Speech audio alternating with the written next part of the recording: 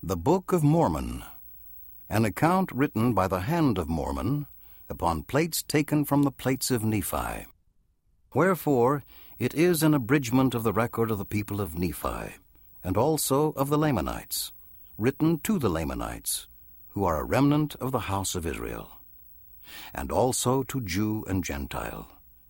written by way of commandment, and also by the spirit of prophecy and of revelation,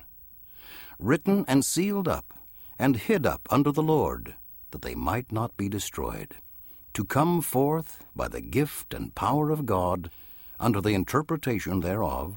sealed by the hand of Moroni, and hid up unto the Lord to come forth in due time by way of the Gentile, the interpretation thereof by the gift of God. An abridgment taken from the book of Ether also, which is a record of the people of Jared, who were scattered at the time the Lord confounded the language of the people, when they were building a tower to get to heaven, which is to show unto the remnant of the house of Israel what great things the Lord hath done for their fathers, and that they may know the covenants of the Lord, that they are not cast off forever,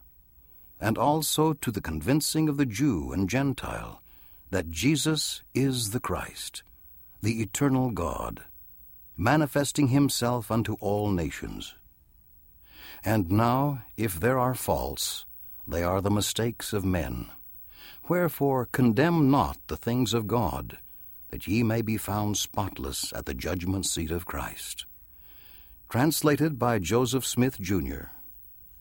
Published by the Church of Jesus Christ of Latter-day Saints, Salt Lake City, Utah, USA, 1991.